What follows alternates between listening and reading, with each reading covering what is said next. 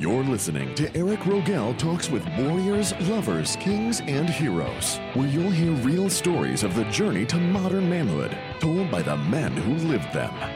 Raw, real, and 100% unapologetic. And now, here is your host, Eric Rogel. Hey everyone, welcome back. I'm Eric Rogel, and this is Warriors, Lovers, Kings, and Heroes. And today, I've got another great, real story of the journey to modern manhood told by the man who lived it. So today, I'm talking with Henri Crockett. Now, Henri played 6 years in the NFL. He played with the Falcons, the Broncos, the Vikings. But it's who had the most impact on him before he made it to the league, and it's what he did after he retired. That's the most powerful part of his journey. And his story is particularly interesting, and the timing is perfect because his early life is very similar to my last guest's, but with a very different path and a very different outcome.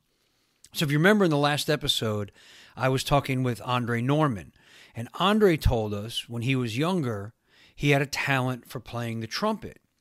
But he was pressured into dropping his dream of becoming a trumpet player because the guys in the rough neighborhood that he grew up in saw it as dumb. They saw it as weak. They saw it as pointless. And instead, they steered him down the path of running with them, selling drugs and other crimes, which, as you remember, led him to prison. Now, Henri, even though his neighborhood, the neighborhood that he grew up in, even though it was similar to Andre's, Henri had a very different experience because his talent was an athletic talent. And the guys who ran his neighborhood put a much different kind of pressure on him, as you'll hear. And this caused an internal tug of war in him between his friends in the streets and what his future could be. And Henri is also going to talk about the men in his life who guided him once he made it off the streets and into the NFL. One in particular whose advice led him to create the Crockett Foundation, which was what he does now. He created this with his brother Zach, and you may know Zach Crockett was also a star athlete, and he spent 12 years in the NFL. And the foundation they created together gives back to the neighborhood where they grew up. And those of you that are regular listeners know this, and if you're a first-time listener, welcome, but pay special attention to this because you're going to hear me say this over and over. But I talk a lot about the importance of having solid core values and about living those core values every day. And I and the men around me live by what we call, and you've heard me say this many times, we call it the Sacred 7 core values. And they are courage, honesty, integrity, commitment, duty, honor, and love. When you listen to Henri tell his story, you're going to see a lot of these values played out and how living by these values every day and, by reminding himself of them every day had a powerful, positive impact on his life. This is a story I know you're going to want to share with someone that you know's life is going to move forward because they were inspired by listening to Henri. So when you're done listening, do me a favor, make sure to send the link out. Help us make that impact. I promise the people you share this with are going to thank you for it. And I personally appreciate you for stepping up and helping us make a difference in people's lives. Okay? Thank you for that. So now, let's get to Henri and his story. And because it was such a big part of shaping who Henri is today, I wanted to know about how he grew up. So Henri, tell me what it was like growing up, your neighborhood, the influences that were there, some of the things you experienced as a young man growing up. Yeah, well, I grew up in Pompano Beach, Florida. And at the time, it was labeled one of the, if not the top drug area in South Florida. It was one of those areas was one way in, one way out. It was an interesting childhood. It was an interesting neighborhood. So tell me what you mean by one way in, one way out. Well, it's one of those things where you can only get in one way, you can only get out one way. It was an area that nobody wanted to go to. My whole life, I never had cable because the cable companies wouldn't come out there and put cable in the areas, because they was too afraid they'd be robbed or they'd be too afraid that people would be doing a lot of illegal things. The pizza man never delivered to my neighborhood. school buses never picked up in my neighborhood. When they finally did get a school bus, one of the kids helped the school bus drive up with a knife. So they Wow. did away with it. So it was a pretty rough neighborhood, but it was also pretty interesting because a lot of the people in the neighborhood really were family oriented and they took care of each other. It just Yeah. happened to be one of those areas where, the drug kingpins and the drug dealers really ran the neighborhood, but not kind of, they did. They took care of the families and they took care of the people. And a lot of the elderly people, they really looked out for them. They'll bring food to them, bring meals to them. If they were short on their bills, they paid their bills. Granted, the houses were extremely small. None of the houses was bigger than 750 square feet. You had like a 750 square feet home was considered big. Yeah. So it was just a tough neighborhood. It was a neighborhood that, everybody grew up the same way. So you had no idea what the outside world was doing. If we had our own basketball court, so it's like one of those places you was always confined to that area. So you was never really exposed to what was going on in the outside. So it's become really kind of an insulated Yes. childhood. Like you just grew up, that's all you knew was just All what you you knew. had there. Because no one had cars and no one had it's a true ghetto, it's a true hood. Like no one had cars and no one ventured out. So that's why it's so big. When you say you only know what and the only thing you knew was like you hang out on the corner or you go, to the park and play basketball, play football. And we played football in the streets and we played tackling in the grass, touching the street.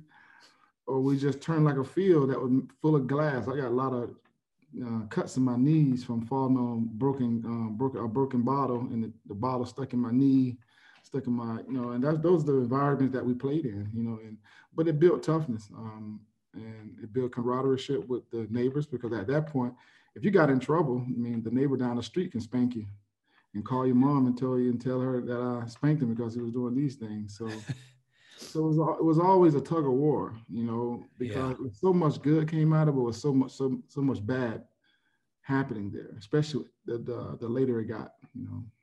Yeah. So how was it for you? Because you were an athlete growing up, and you've Correct. told me that being an athlete in that kind of neighborhood, and you just said, some of the drug dealers and some of these guys would look out for the people in the neighborhood, take care of the older people in the neighborhood, but they also looked out for guys like you that had a talent for something, Yeah. right? And So tell you me know, about that. when I was young, and once I realized that, because I was mature for my age, once I realized that, I was good in sports, I quickly realized that I was living. I had three worlds that were synced together. I had the education component where you had your teachers, you had your guidance counselor, you had your mentors and your coaches and all those things. And then you had your home environment. You got your mom and your grandma and grandfather, and the respect was in the house, and a lot of sacrifices being made because my mom working all these different jobs. And then you had your friends, and all your surroundings, and things that can pull you in a different direction. And at that point, I really knew that, I really had to make a decision, because if not, the friends is going to pull everything else down. What I mean? I had to quickly realize that, that everybody can't go with you. Mm-hmm. And as much as you love those guys, and it's unfortunate that they don't have the gift that you have, and so they're not as exposed, because for that very short, limited amount of time, I was able to live outside the neighborhood when they wasn't. So when I came back inside the neighborhood, like, hey, let's go do this, let's do that. No, I can't do that. I got to be here. I got to be up early in the morning. I got ACTs, SATs, Mm-hmm. or I got a travel game tomorrow, your AAU basketball game, or so I'm constantly in and out. But they're constantly just in the neighborhood. So it becomes a real struggle, because, they want to go over there and rob the Frito-Lay company behind the house, and the only things we're robbing them for is Frito chips, boxes of chips. And they want to do Right. those type things.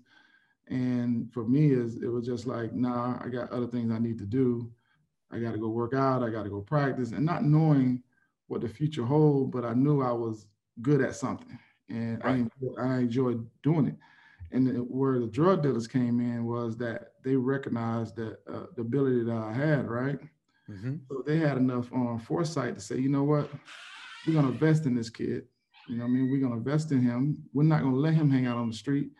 and be exposed to all the things that we're doing. Hey, they got a ABC basketball camp going on. How much it costs? We'll pay for you. Really? They would do anything just to keep me out of the streets. And at that time, I just thought like, it's the dope boys just really looking out for me.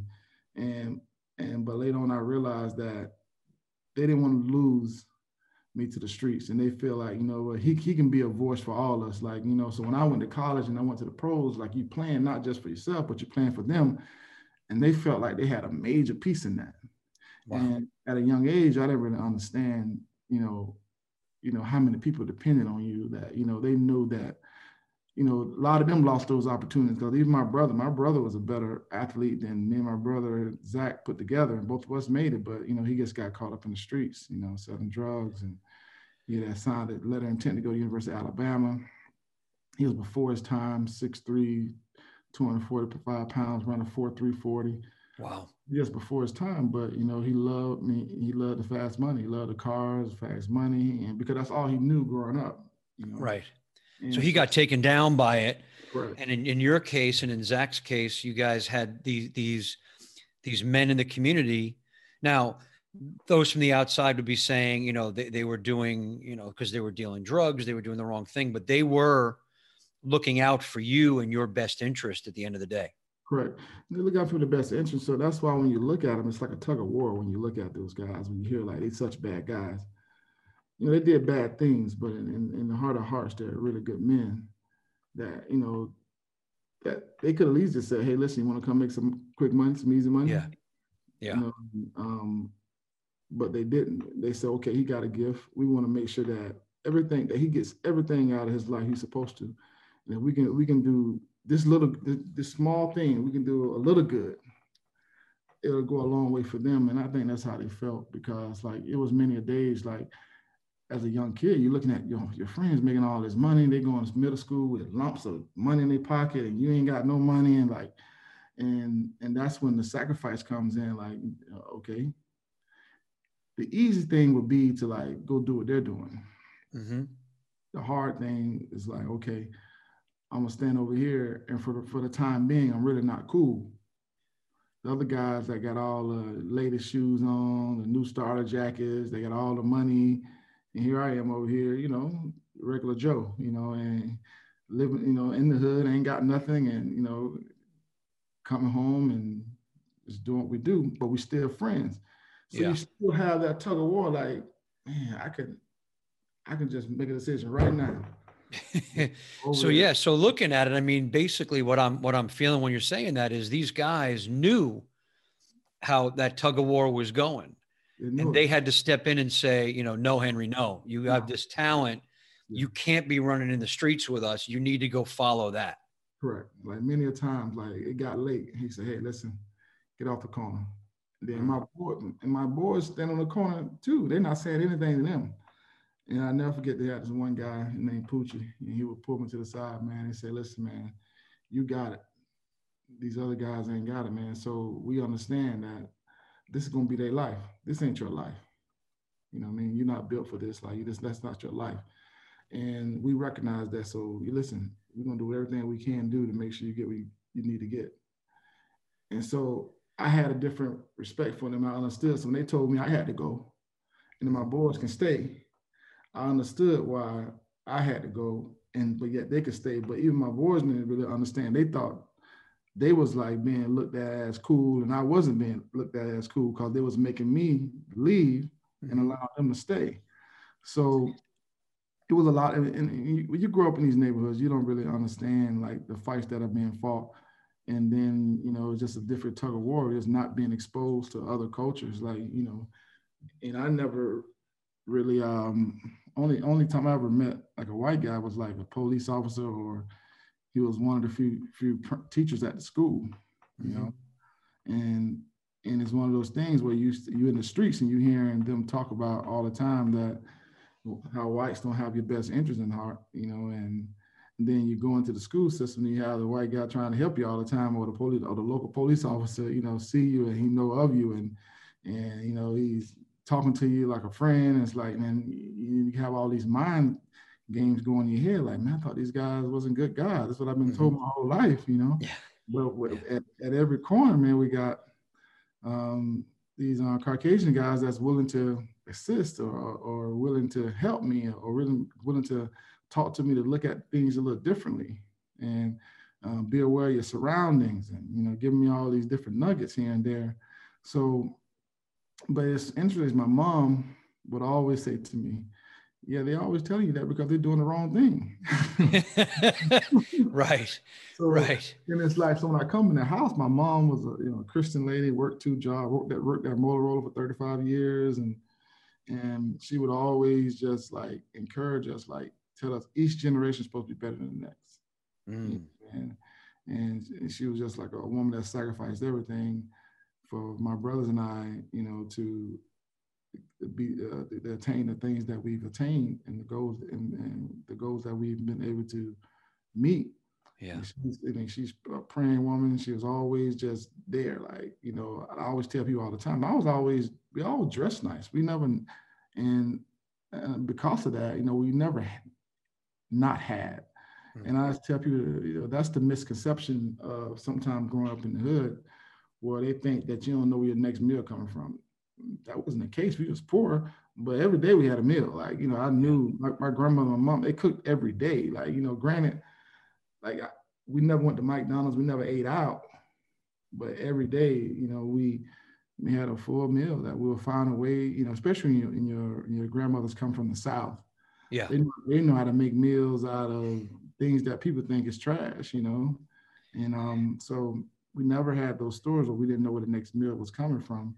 I'm feeling, Henry, as you're saying this too, a lot of you saying people think that in the ghetto, you never know where your next meal's coming from. I think one of the other misconceptions is there's not a lot of love there either. But what I'm hearing about your mother and your grandmother is there's a tremendous amount of love at home.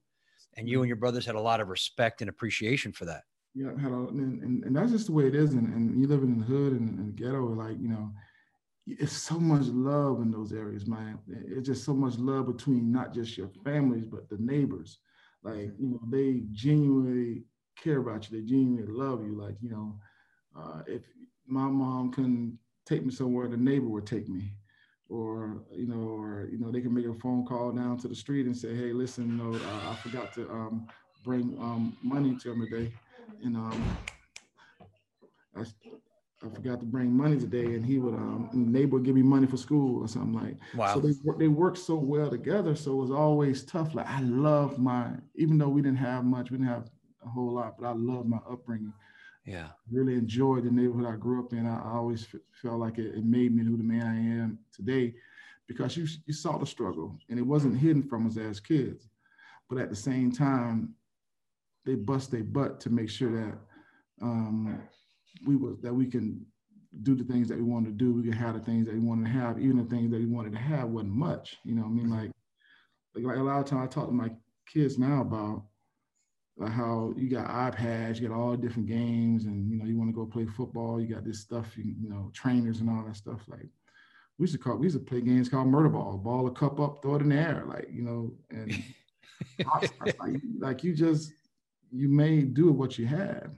Yeah. And we had a blast, but like I said, the neighborhood, I mean, I loved it, man. And right now I'm sitting here thinking about all the people that had a hand in my life, and I could just go down the street and go house to house and look at them. And it was everyone in the neighborhood looked out for you. Everyone in the neighborhood, like every house, like everybody knew everybody.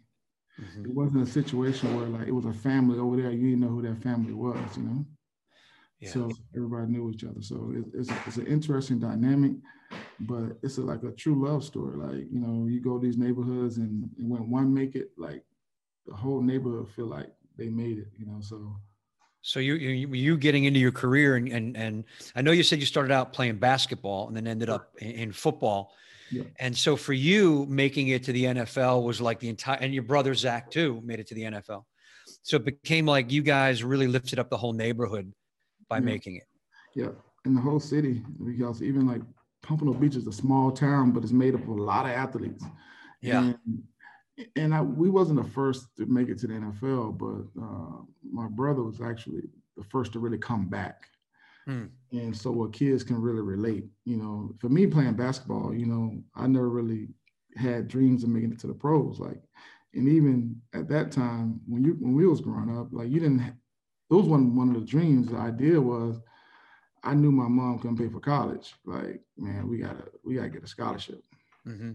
Because at that point we didn't know anybody that made it to the NFL or played in the NFL. So when we saw guys playing on the NFL, they was like superheroes. It's almost like they wasn't real. It wasn't a reality. And I'll never forget this day. Me and my good friend Al Harris, we was 2 years behind Eddie Jones, who actually got drafted to the Lakers in 94, I think. And because him and my brother got drafted the same year. And when they made it, I remember us just talking. We were like, my God, man. I mean, we grew around them every day. We've been going to Boys and Girls Club together since we was kids. Mm-hmm. Man, if they can make it, we definitely can make it, huh? So, and I remember us having this conversation like it was yesterday. And so I take that same approach now these days when I work with my kids. Like a lot of times you just need to see other kids make it, you know. Right. It became an example. Like you proved it could be done. It Yeah. wasn't impossible. Yeah. So a lot of times you just need to see it. And for us at that age, we saw it. And now the next thing was, let me see how they do. Mm-hmm. So when they both came in their rookie years, they had so much success. And Zach broke the most rushing yards record in the playoffs when he was an Indianapolis Colts. Mm-hmm. And Eddie Jones just came in and started dunking on people. I'm like, man, listen. So let us know that like what we've been doing all these years, that it works all around the country. Like mm-hmm. the level that we've been playing on, I mean, we can compete anywhere. So that kind of like gave us the opportunity to push our chests out. And that was the first time we really thought that we can make it. You know, it was just like, how do we get out? Like, how do we go to college, get a good job? And, you know, and so my mom done bust her butt. So she wanted to take out no loans, and because I know she didn't have it. But. So it was always about for you paying it back.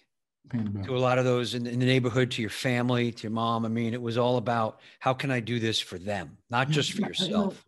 You know, as I got older, I started to realize it started to make sense. Because when you're young, you're just going through it. You're just trying to get to the next day. Because you see so much, man, and you see so, you know, and you're so numb to a lot of things. Like a lot of what you realize when you grew up in the hood, like we grew up, and you see drug dealers, prostitutes, and like, you know them. Like you say hello to the drug dealers, you say hello to the prostitutes, you know what I mean? You see people over in the corner performing oral sex and doing all these things for money behind this tree, and you see people get killed, you become numb to a lot of things. So for me, it was just more, you know, a lot of stuff didn't really move me like that, you know? Mm-hmm. And I don't think that was normal, you know? So, and as you get older, and you start to learn things start to make more sense to you, because now you're starting to, because the more you see, the more, you know, sensitive you are to certain things, like it start to make sense, and you start to realize like, okay, the way I grew up is probably wasn't normal. Like a normal 19 years old didn't hang out with prostitutes and, you know, drug dealers. That's not normal. Right. But for me, it's normal, you know what I mean? So yeah, it's all you knew.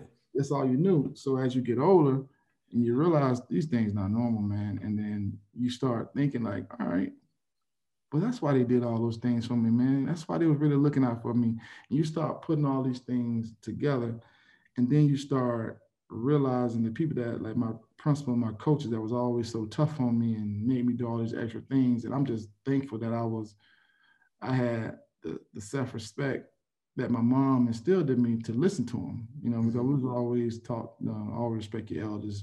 And if they tell you to do something, even we did it reluctantly, but we did it. It paid off because it got me to a point where I could understand why they was doing what they was doing. Mm-hmm. And then I understood what I was in debt for, you know.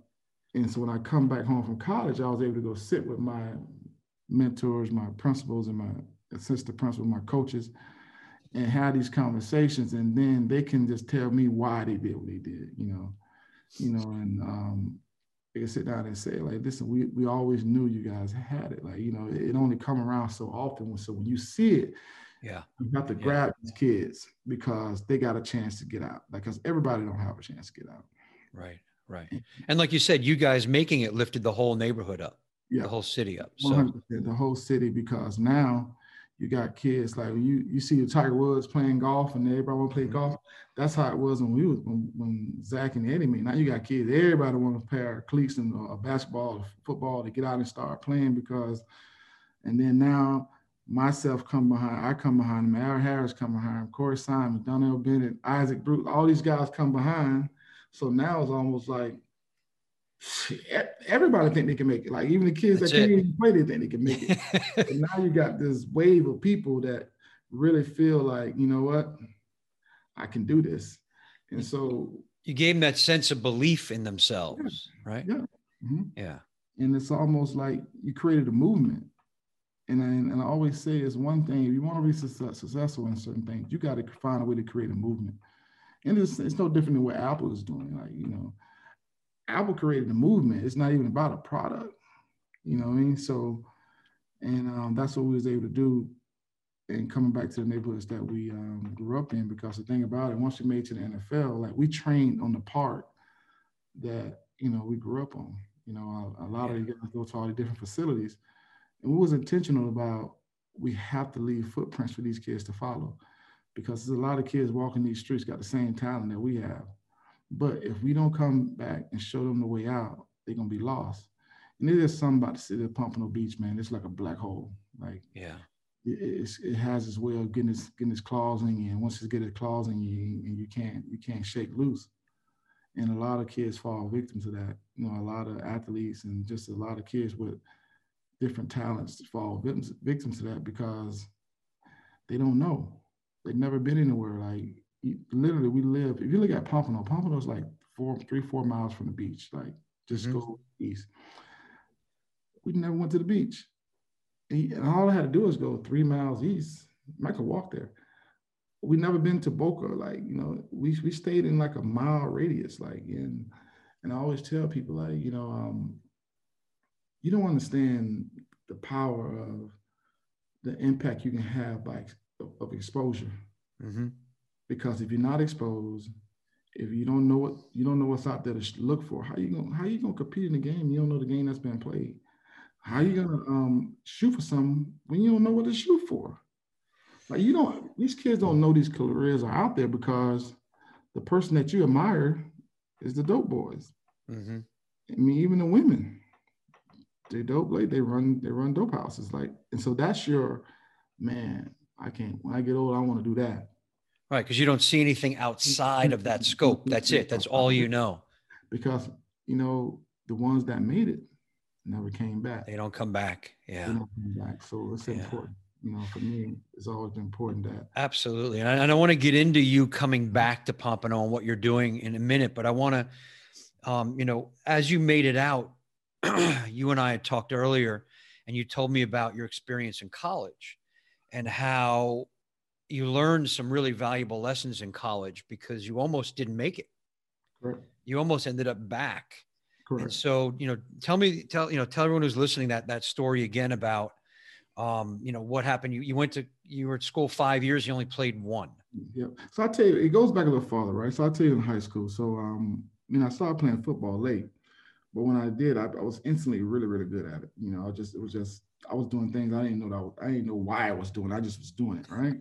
So, and I never forget, it was a school night, and this is where I really feel like my life really changed, and the direction of my life and the trajectory of my life really changed. Was down at the Miami Herald building in Miami doing a photo shoot for the I think it's Elite 11. That's what it's called, Elite 11. And this was you were still in high school at the time? Still in high school. Still in high school, okay. School night. They want us to come out here and take pictures on the school night. So we went down there to take pictures, right? So Danny Cannell is there. And, you know, Danny Cannell was a quarterback for Florida State. And now he's on TV now, pretty boy. You know? Yeah. New York Giants quarterback. So he was there, and his dad was there with him. And at that point, I mean, I don't know what they was doing in the Miami Herald building, but we ended up being there till almost midnight. Wow. So me and Dan ended up becoming talking a lot, becoming cool. Yeah. So then we had a game against Cardinal Gibbons that Friday because during that time in 1991 and 92, they made us start paying daytime games because there was something going on with the flies. They bite you, you get real sick. It was something that was going on. Uh-huh. 91, 90s like that, 91. And so that Thursday, no, it was Friday. That Friday, my father ended up passing. Yeah. And I'll never forget, my mom came and picked me up from practice, and she told me that he passed away that day. I'm like, I just couldn't believe it because I had to go to the doctor that day, and I was going to stop by and see him, and I didn't. And so they put it in the newspaper because we played Cardinal Gibbons that Saturday, and I had a great game. And it was in the newspaper that I had a great game, but they was talking about the things that I was dealing with. My father passed away, so I played the game with a heavy heart. And then from that point, Dr. Cannell must have got hold of it, Danny Cannell's dad. So he just started showing up at my practices. I'm like, man, I know this tall this 6'8" white guy, man. I know this. I realized it's Danny's dad. Then all of a sudden, And he was coming to all your games, home games, practices. Like, I couldn't shake this guy. I could not shake this guy. He just started showing up. He started showing up, man. I could not shake this guy. and I'll never forget, he asked me a question. Have you passed the SAT? I said, no, I haven't passed. I haven't taken it. He's like, okay. So he said, this is what we're going to do. I'm going to pay for you to take SAT prep classes. Wow. You got to get there. And so I look back, he was gauging, you willing to do it, I'm willing to pay for it and help you out if you show the interest. So he paid for me to get there, and I never forget, man, I was catching rides with my friends, the bus, I was doing whatever I had to do to get to that tutoring, because it was the first time I really had one-on-one tutoring. I never had it before, I never had anybody to pay for tutoring. So, and I saw the advancements that I was making, and to understand, I was learning how to take the test. And so the first time I took the test, man, I think I scored like 910, and you had to have 700 at that time. So I scored 910. So I needed to qualify. And I never forget, I was supposed to show up for the test that Saturday, because, you have to pay ahead of time. Mm-hmm. So then I went to my tutor on Monday. She said, how you felt in the test? I said, I didn't take it. And she looked at me, she wanted to kill me. Like, you got to explain this. And I showed her my test, and she was so happy that I had scored 910, and she was so happy with me. She said, oh, because you're just going to have some explaining to do. That test on Saturday. So at this point, I'm like the number one rated linebacker in the country and number one defensive player in the country. Danny Cannell's one of the top players in offense in the country. So we ended up becoming cool. So now, as a young kid, when you start having all this success, you got the drug boys, they all come to the games. Like back then, our games are sold out. They betting on the game, and I'm playing great. So when they win, I win. They give me money after all these big bets they won, and especially when we played Dillard, which was our rival, Soul Bowl. I mean, I probably made $300-400 that night because they won thousands. And so a sense of entitlement, and you start to have a certain amount of arrogance that comes with that. You feel like you're untouchable, that, that things just somehow happen for you. So now, fast forward, I go to Florida State, and I get to Florida State, Coach Bowden has wrote about me in his book that he signed this kid from Pompano. He want number 45. Like he talked about me in his book, and I was going to be a special player. So I get to college. And all this is coming to you easy now, right? Easy, like, the skill is coming to you easy. Football comes easy. Everything is easy. Everything's easy at this point. You know what I mean? And you just don't understand. So I feel like I can walk on water, man. I just felt like, and so when I got to college, I knew I was rated high and all these different things. And I knew Derrick Brooks was there. I knew Marvin Jones was there. So I didn't expect to come in and just take over and start. I knew that was part of the reason I went there, because at that point they had a lot of top players that was going to school. But I did feel like I was the next man up after them. So, and I feel like I probably wasn't redshirt that year. I would play, Mm-hmm. So when I got there, I realized I didn't really know football. I just been so naturally talented. And when they started talking lingo that I probably should have known when I was in 9th grade, I didn't know it because my coaches never taught me that kind of stuff. I was just so naturally gifted that they just put me in the middle of the field, and I just go from sideline to sideline. I drop, I make interceptions. I don't know why I did it, how I got there, but I would just do all these things. So I didn't really understand how to play the game. I didn't understand that, okay, they give you a playbook and study. Never had none of that stuff. Huh. When I got there, it's like I was so far behind.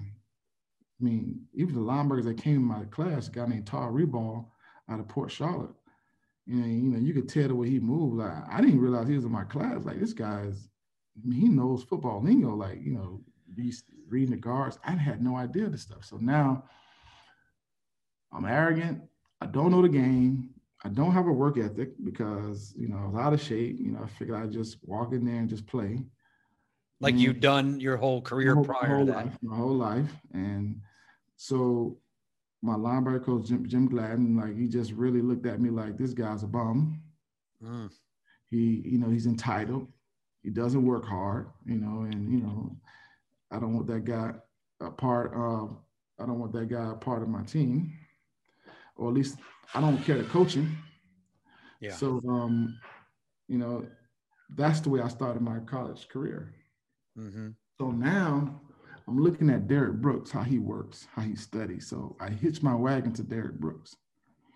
So now I'm learning from a guy that's a scholar who's an All-American that has a work ethic like you wouldn't believe. Yeah.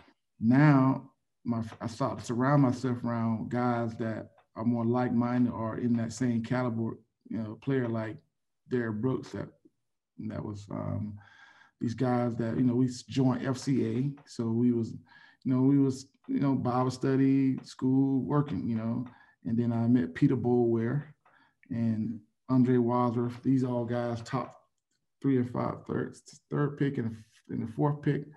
So now I'm surrounding myself around guys that work. All right, and you were smart enough to do that, right? Because you could have gotten more frustrated, pissed off, but you looked at it and went, I got to go with those guys. I got to go with those guys. They know something. They know something I don't know. You know what I mean? So yeah, I'm going to hitch my wagon to them, and I'm going to let the cards fall where they may. I'm going to learn how to work. I'm going to learn what these lingos mean. I'm going to start studying with them. I'm going to raise my football IQ. So, all right, so by next year, like, I was killing things. I was killing people. But I quickly realized it didn't matter what I did. At this time, they brought in Sam Coward. He's a year behind me, and the new recruiting class come in. They put Sam Coward in front of me. I'm like, what? So it didn't matter what I did at that point. The first impression I gave my coach was that I was arrogant, I was lazy, and I was entitled. And there was nothing I could do to shake that. And that's when I taught my kids about that. First impressions are so important, man. Because you'll spend the rest of your life trying to change what people think of you, and you'll never be able to do it. So now you're 3. All right, now I know I'm gonna play. Now, okay. Derek Brooks gone, Marvin Jones gone. Okay, it's only like, it's 3 linebackers play at one time. So they got Sam. I could play all of the linebackers. So now they bring in Darrell Bush. Now Darrell Bush playing, like, and Sam is playing. Now I'm still not playing. Like, and you're watching your pro career start to dwindle, right? Because if you're not getting on the field, you have no chance. Yep, no chance at all. So now I'm like thinking, okay, I really got to figure out what I want to do outside of football, because this football thing doesn't look too good. But, I would speak to my brother. At this time, my brother's in the NFL. Mm-hmm. So,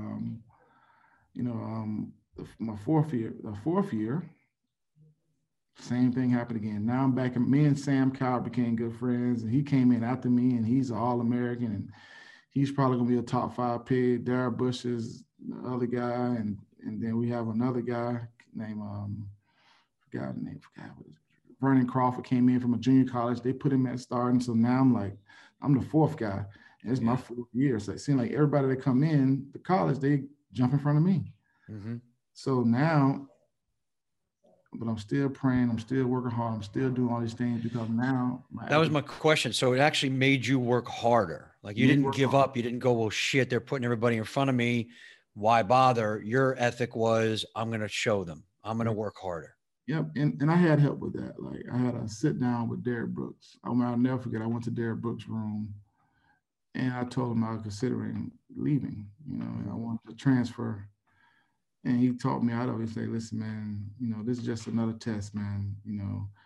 Are you going to answer the bell? Are you going to come out the corner? Mm-hmm. You got to make that decision. You go by your room, you look yourself in the mirror. You got to ask yourself, are you going to answer the bell?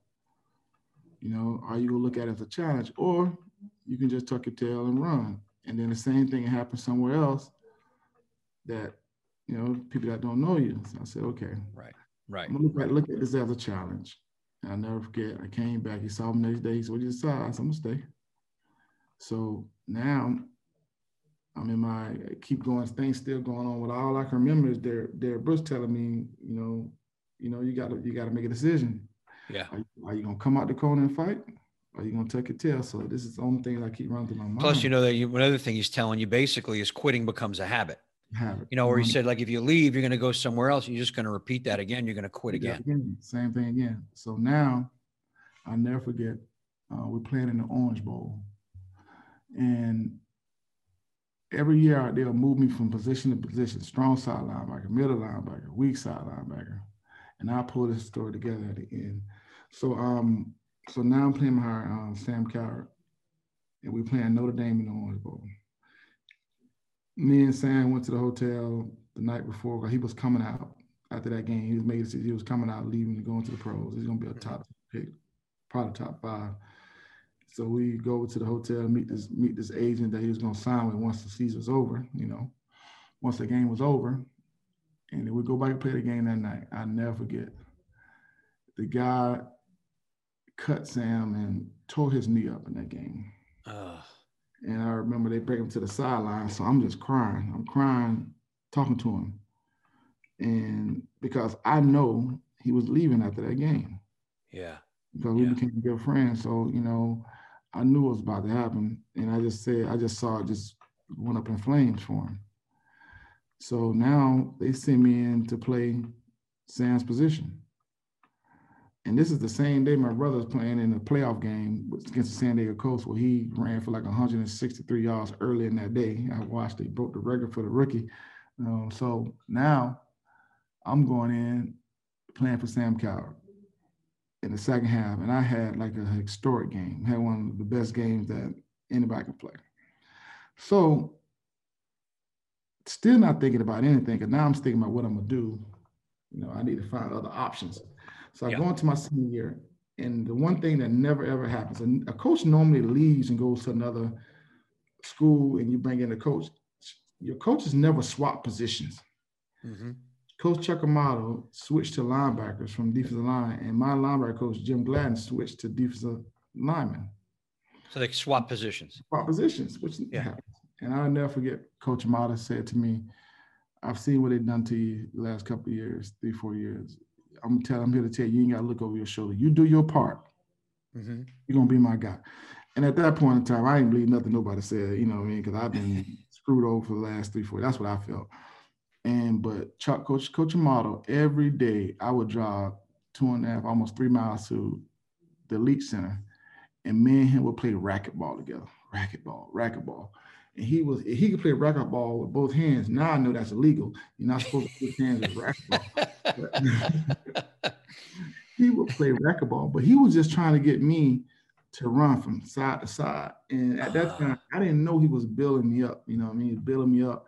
And he was taking that time to challenge me and talk to me, see how I respond. So the season started.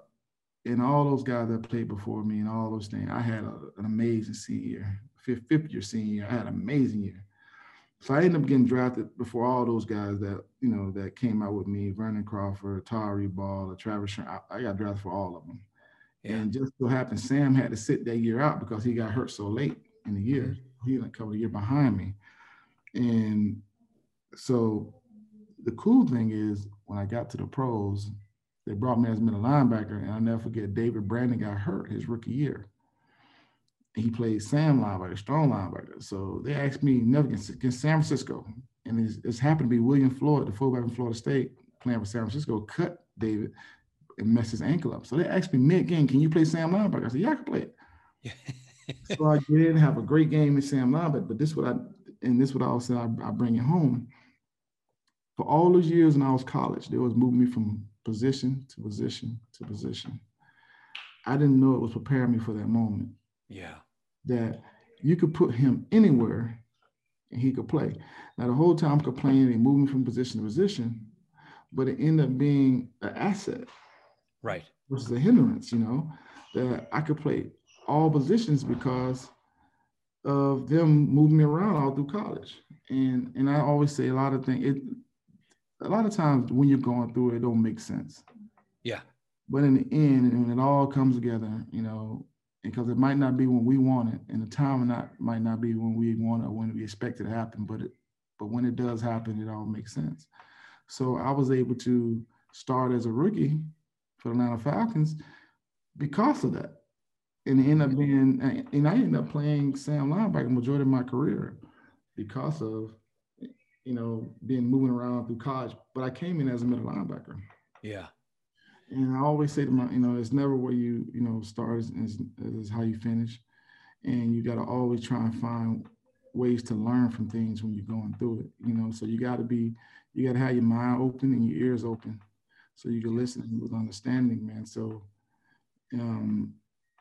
that's just because a lot of people think that when you talk to me, because I had a pretty good pro career there. I had this great college career. Like, man, are they going to put you in the Hall of Fame at Florida State? Man, I barely played at Florida State. They're going to put me in the Hall of Fame at Florida State, Shoot, man. Yeah. Now, it's interesting. You said something too, just then, and it comes back to something you told me earlier when we spoke the other day, and it was you begin with the end in mind. Correct. Now, and is that something that Dr. Cannell taught you? Because I want you to talk a little bit about your relationship with him, because it was interesting back at the beginning. You were saying that, you didn't meet very many white people and you were taught not to trust them. And now here comes this man who basically becomes like a surrogate father figure to you, Correct. Dr. Cannell. And you told me that he, taught you some great stuff. He had your first, you said he brought you to your first ever restaurant. Yeah. So me and Dr. Cannell got we got an amazing relationship. And for him, it was just like he treated me like he treated Danny and his kids. Yeah. Because, they exposed to a lot of different things because of, he was a team doctor for the Dolphins. Mm-hmm. 2, he lived on a golf course. And 3, they had money. So, they're exposed to a lot of different things.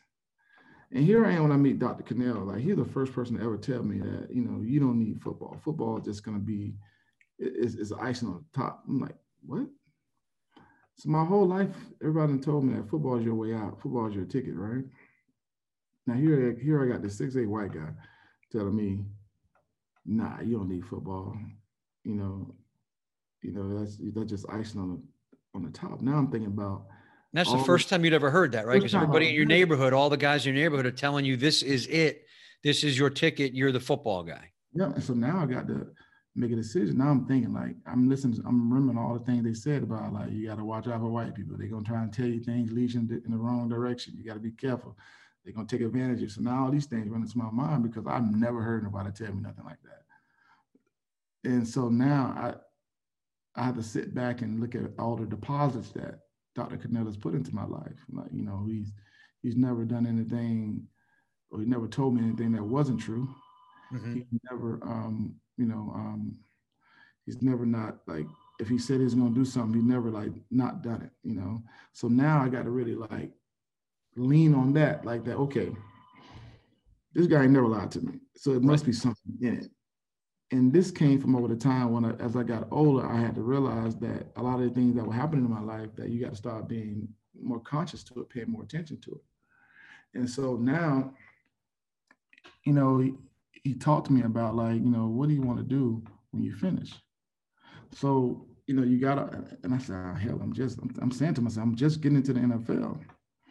So it's like, everything you do, you always gotta have an exit plan. You gotta always think about the end in mind, like, and the sooner you can come to that, you'll be prepared, And so for me, it was like, okay, I knew the light turned on for me about why I give back and all. So I started my nonprofit stuff when I was in college, like really recognized, because it's neighborhoods in Tallahassee that look like the neighborhoods I grew up in.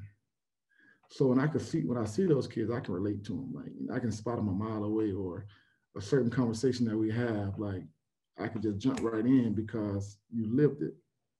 And so I knew that the things I wanted to do and how I wanted to give back. And I remember going sitting down with Coach Bowden, talking to him about these different things. So he said, well, if that's what you want to do, I'll help you. You just got to come up with a plan. And so So another white guy coming into your life saying, I'm going to help you. I'm going to help you. What was your feel at that point too? Did you trust him at that point, or? At that point, I trust Coach Bowden and I trust Dr. Cannell because everything they always did for me, it just benefited me. It didn't benefit them at all. Exposed me to nice restaurants because, he felt like, when you go places, I want you to sit down and feel confident that you know the menu, All right, I want to take you to the golf course because deals are made on the golf course. I want you to get into the arts because it expands you, you know what I mean? It opens your mind up. So he started exposing to me all these different things because he wanted me to be well-rounded. And everything that he gave me, like I said, well, this guy don't get anything out of it. He got 4 kids. And he's bringing on me and treat me like whenever I need to come home, fly home to see my mom, he would fly me home. He was, everything he did for Danny, except bought Danny that 4-runner truck. Everything he did for Danny. Yeah. He would do for me. Me and Danny, his son Danny, we're lifelong friends, So it really became, it was, and I'm bringing this up, but it feels like at this point, you must be realizing this isn't about color. This is about caring. At that point, it's all about caring and what, and seeing the greatness in you and wanting to bring that out. Yep. And for him, it was just more paying it forward because he told me stories about when he went to medical school at University of Pittsburgh. He didn't come from a fortunate background, And then, he knew he was going into medical school, and his father was a mechanic and all these things. And when he went into medical school, a lot of times it's tough being out there, especially in those careers. You want to make sure that you belong. You want to feel like you belong. And sometimes kids can make you feel like you're not on their level, you don't belong here, And so the guys at the mechanic shop, they all took up money and made sure that he had the most expensive stethoscopes and all the accessories and all the supplies he needed was on par with all the kids that had money. So when he went to school on that first day, he felt like he belonged, and he looked like he belonged. And he was just paying it forward. And that's what he said to me, is that when you get in a position to pay it forward, I want you to do it without thinking. That's how the Crockett Foundation, was started, and a lot of times when the journey sucks, man, that what makes you appreciate the destination even more, because every accomplishment I've had in my life, it's been a journey, it's been a lot of learning. It's not a lot of losses, but a lot of learning, along the way. And it's trying to find, I'm always trying to listen and trying to put myself in the right atmosphere to succeed. But what you do quickly learn is you need people. No one does it alone. I don't care who you are. No one does it. Absolutely, yeah. And I've been fortunate enough to have Dr. Cannell's in my life. And even to this day, we still go have our lunches. We still love food. We talk about travel. And he tells me when you go to this place, you got to go eat here. And I remember I was telling him I was going to London, and he told me and he sent me a whole report about all the restaurants I need to go to. And now we just talk about kids, and we talk about my kids. And, I asked him some of the things that he did with Danny and how to be a better father and better husband and things that, you should be doing and things you look at. So our conversations are different, but he's still doing the same things that he did when I was a kid. It's just now it's just different now. We talk about food, we talk about our kids and, and family stuff. So, So that's just, that's really beautiful stuff with Dr. Cannell. And so your foundation, I just want to talk about it briefly, because you and Zach both have the Crockett Foundation. And you had told me that you actually founded that the day after you got drafted. Yeah. So was that from one of those begin with the end in mind? Like you were already feeling what you were going to do after your NFL career was over? Yep. It comes from the challenge and it come from the acts of Dr. Cannell. He was saying that, to pay it forward, because that's how we evolve, And then I had to ask myself, are you really serious about it? You really got to start honoring people. And so, he just taught me about awareness and the importance of giving back, but not just giving back, but the impact that you have on the kids' lives or whoever life that you choose to impact, and then it just changed my whole mindset, how I look at people. Because I look at, even as Black men, like we never tell each other or honor each other and tell them how great they're doing, because it's almost like a competitive thing sometimes, you know what I mean? So one of the things that I learned is being in a competitive environment, and that you have to start honoring each other, man, and in order for us to always feel great about each other, and the values, and I learned the values of the game is so much more than just the few occasions that take place during those games. And so what I mean that is, like, it's so much that goes on, and so many values that's been placed on our lives and that you learn throughout these games. It's so much more than scoring a touchdown or getting an interception, hearing the crowd roar, because one might think that even though that might have been the interception or touchdown that won the game, that it was important. And it's not as important as the values you learned along the way. And I believe those are the things that put you in a position to make that play. And I had to learn those things. So right now I always try to think about the values that, that I learn, and I try to implement them in everything that I do. And so when I went into the NFL with the end in mind, I just knew that, football is an amazing sport. It's done a lot for me and my family, and put me in, I've been places and done things that I never thought I'd be able to do. But what I do know, it's a small part of your life. It's a minute part of your life. And football is a great jumpstart to your life. And if you treat it as such, then, when it end comes, and it comes very quick and it ends abruptly, you're not fazed by it. You can pretty much be happy with where you are, and you can move on. Because the things I find that is the ones that play in this game and they don't come with the end in mind, when that light turns off, it don't dim, it turns off quickly. Yeah. They're not prepared for it. So what they find themselves doing, is they find themselves getting in trouble because they're chasing that thrill, the same thrill, or listen to the crowd. Or we used to go to these restaurants and they used to pull you out the back and pull you in the front, or there's no reservations, they make one for you.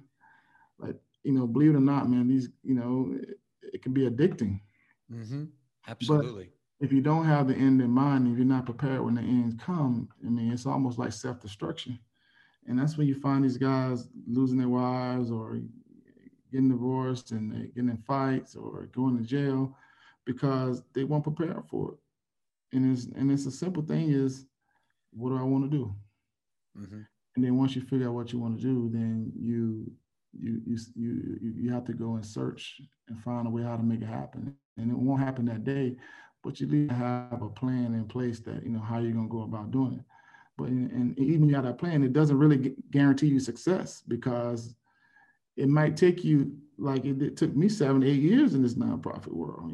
It took, I started this thing, and I just thought, I'm coming back to my neighborhood, and I'm gonna provide these kids with the same things Dr. Cannell provided me with. And what I found was reluctance. Like, the people in my neighborhood didn't want me to give them what Dr. Cannell gave me. So I had to force feed it. I just had to stay consistent. Took me 7, 8 years until one person gave me a shot. And then once that one person gave you a shot, then other people start to pay attention.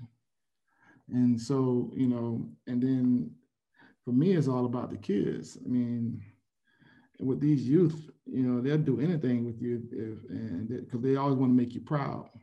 But you have to be consistent with them. You have to show up every day. Yeah. And that's what it's, and it's just that simple. Because a lot of people come to me and say, what's the secret sauce? Like, what do you guys do? I mean, there's no secret sauce. These kids are smarter than you think they are. You just got to be consistent. You just got to show up every day, because they know when you're not all in.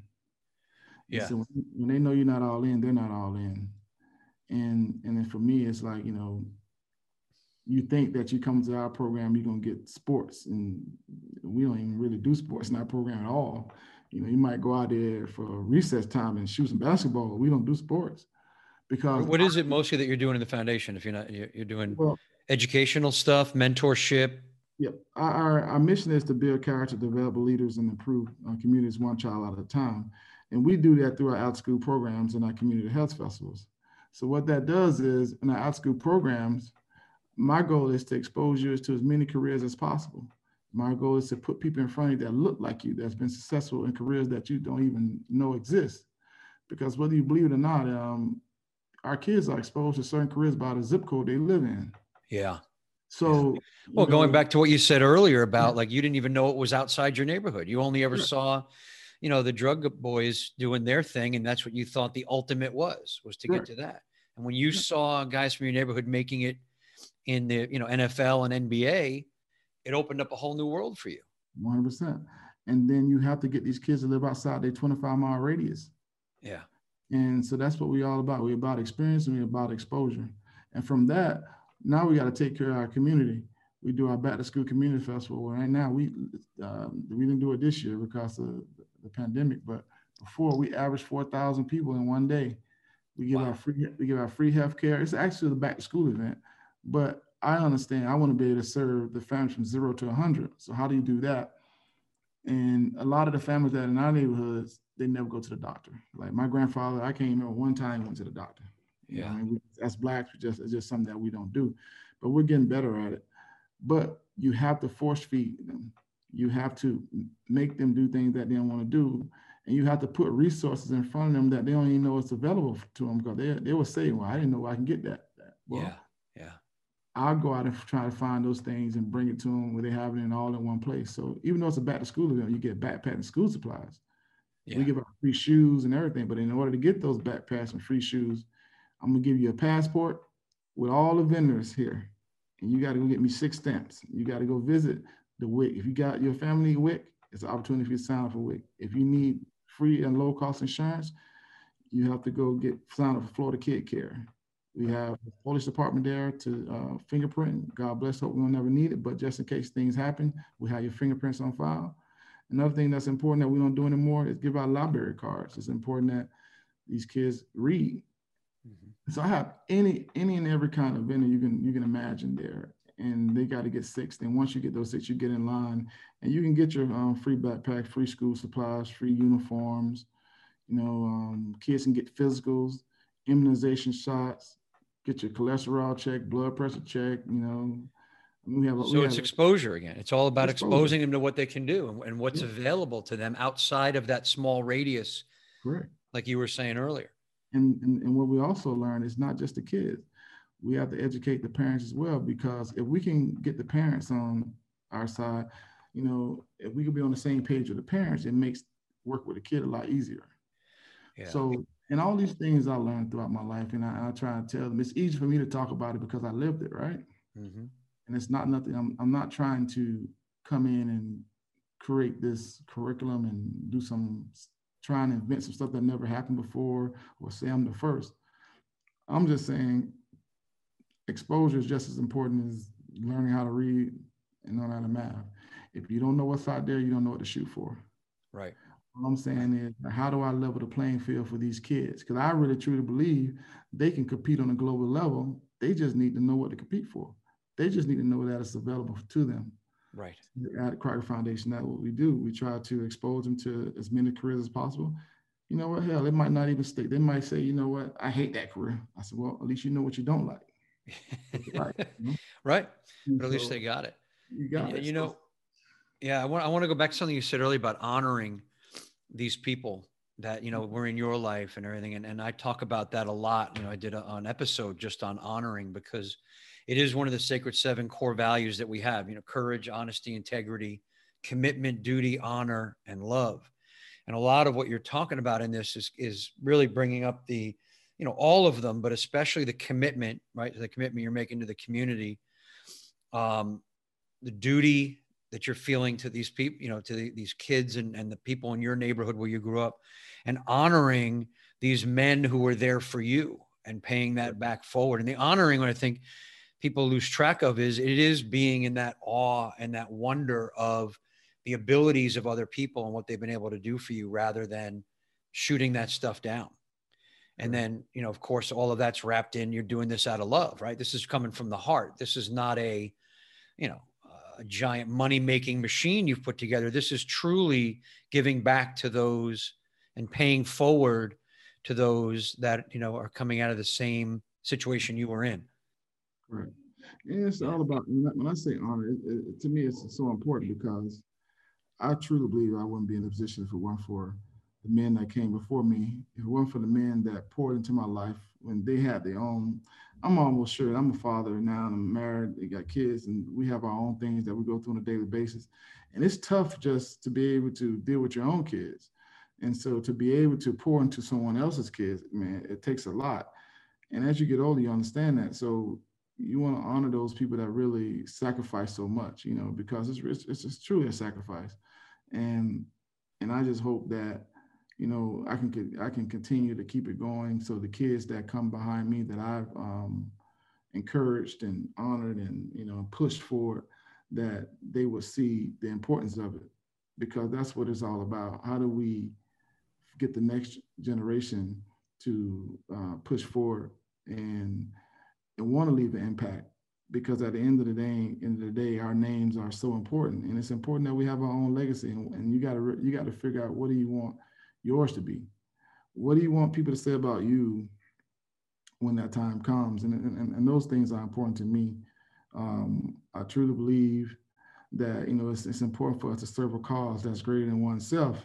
And I always say that to myself when I get up, because I think that's what it's all about. And because I really truly, I'm just so in love with the process, what I mean? And it's not so much about, the end result, because a lot of times I complain throughout the whole process, but I really enjoy it, because by the next day I'm ready to attack it, And it's just that saying that I live by, man. When the journey sucks, that makes you appreciate the destination even more, because it's the truth. A lot of times that we want to be great, but we want to do what great people do. A lot of times that, I tell my son this all the time: you want to be a beast, but you don't want to do what beasts do. You don't want to, you don't want to, you can't, you got to fall in love with the process. You got to fall in love with everything that's in between the beginning and the end, because that's truly what matters, right? Yeah, that passion. You got to have that passion for it. Yeah, you got to love it. You got to want it, just like you need air to breathe. And I tell kids all the time, like, once you get, I say, you ever felt like you were drowning, you couldn't breathe, or got the wind knocked out of you, you're trying to get your breath, and how bad you needed to get that breath because how uncomfortable, how bad it was make you feeling. That's how you got to want that just as much as you wanted that air. You got to want that you got to want to be successful that much. And once you can get to that point, you're going to be successful. Like, you got to really care about everything that happens, that's in between the beginning and the end, because that's truly what matters, and that's really what's going to sustain you when the going get tough, because you're going to always be able to tap back into that process, because the process teaches you. It's never just a straight line. It's ups and downs. And no matter what you do, it's always going to be peaks and valleys.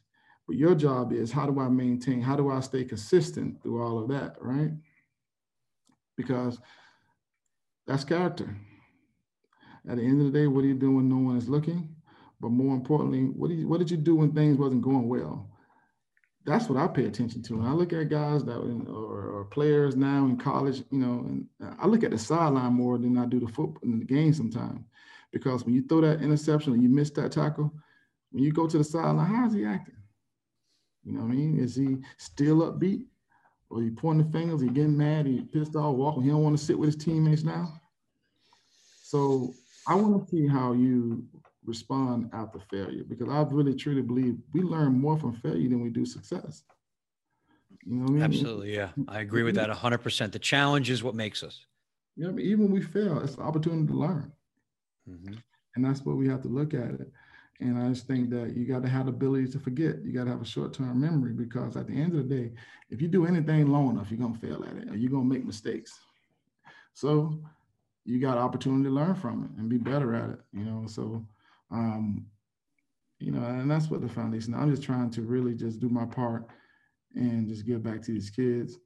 And so when my day comes, man, they say I was an honorable servant, that, I gave back and I did my part. I put back just as much in this world as I took out of it. So it's important. Yeah, giving back, that is so important. And it's the sacred 7 core value of duty. It's a duty to serve those that you can serve. And it's also exemplary of the core value of honor. Henri is honoring the men who mentored him. He's honoring them by leaving a legacy that can be passed on. And you can really feel his commitment to his cause and to his foundation and to his community. And that, guys, that's pure love. And you can feel that in everything Henri says and does. And what I love is it's also the definition of the hero. Henri has lived his warrior. He lived his king on the football fields. He created his kingdom. Now he's stepping in to the hero, right? By selflessly giving back to those around him, by making sure they had the opportunities that he had to do better than what that neighborhood may hold in store for them, even if they aren't athletes. And I really want to wrap this up now by going back to what Henri said about integrity, about watching how men react on the sidelines after they make a mistake or a bad play. He watched their reaction, if they hung their head, if they threw equipment, if they laughed, if they sat by themselves. Now, we can take that off the field and put that into any life situation. Right? If you make a mistake at work or you're having an issue, an argument with your wife, your girlfriend, anything, take a look at how you respond. And you can take a look at how the people around you respond when they make a mistake or get in this situation. Look at is that in integrity with who they are as a person? Right? Is the lesson being taken? Is there ownership and moving forward, or are they just throwing around blame and shame and denial and excuses, or fluffing it off as no big deal? So Henri's practice of looking at men on the sidelines to see who they are is a perfect lesson in how we can look at ourselves once the play is over and we're on the sidelines, right? Courage, honesty, integrity, all of those really, really important here. So I love what he said about watching men on the sidelines. So I want to thank Henri Crockett for joining us today, for being real, for being honest, and for telling us the story of his journey. And I want to thank you for listening to Eric Rogel Talks with Warriors, Lovers, Kings, and Heroes today. I'm Eric Rogel, and I'm honored to be with you, to be your brother by your side on your hero's journey. Thanks, guys, and I'll talk to you next time.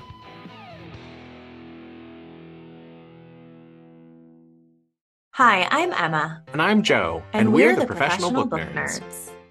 2 Mondays a month, we interview authors and talk about their upcoming books, what drives them, and their go-to order at the cafe.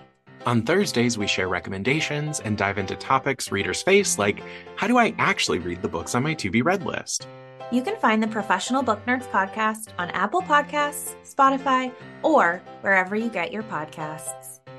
Want to learn more about us? Our website is professionalbooknerds.com, and you can find us on Instagram, Twitter, and TikTok at ProBookNerds.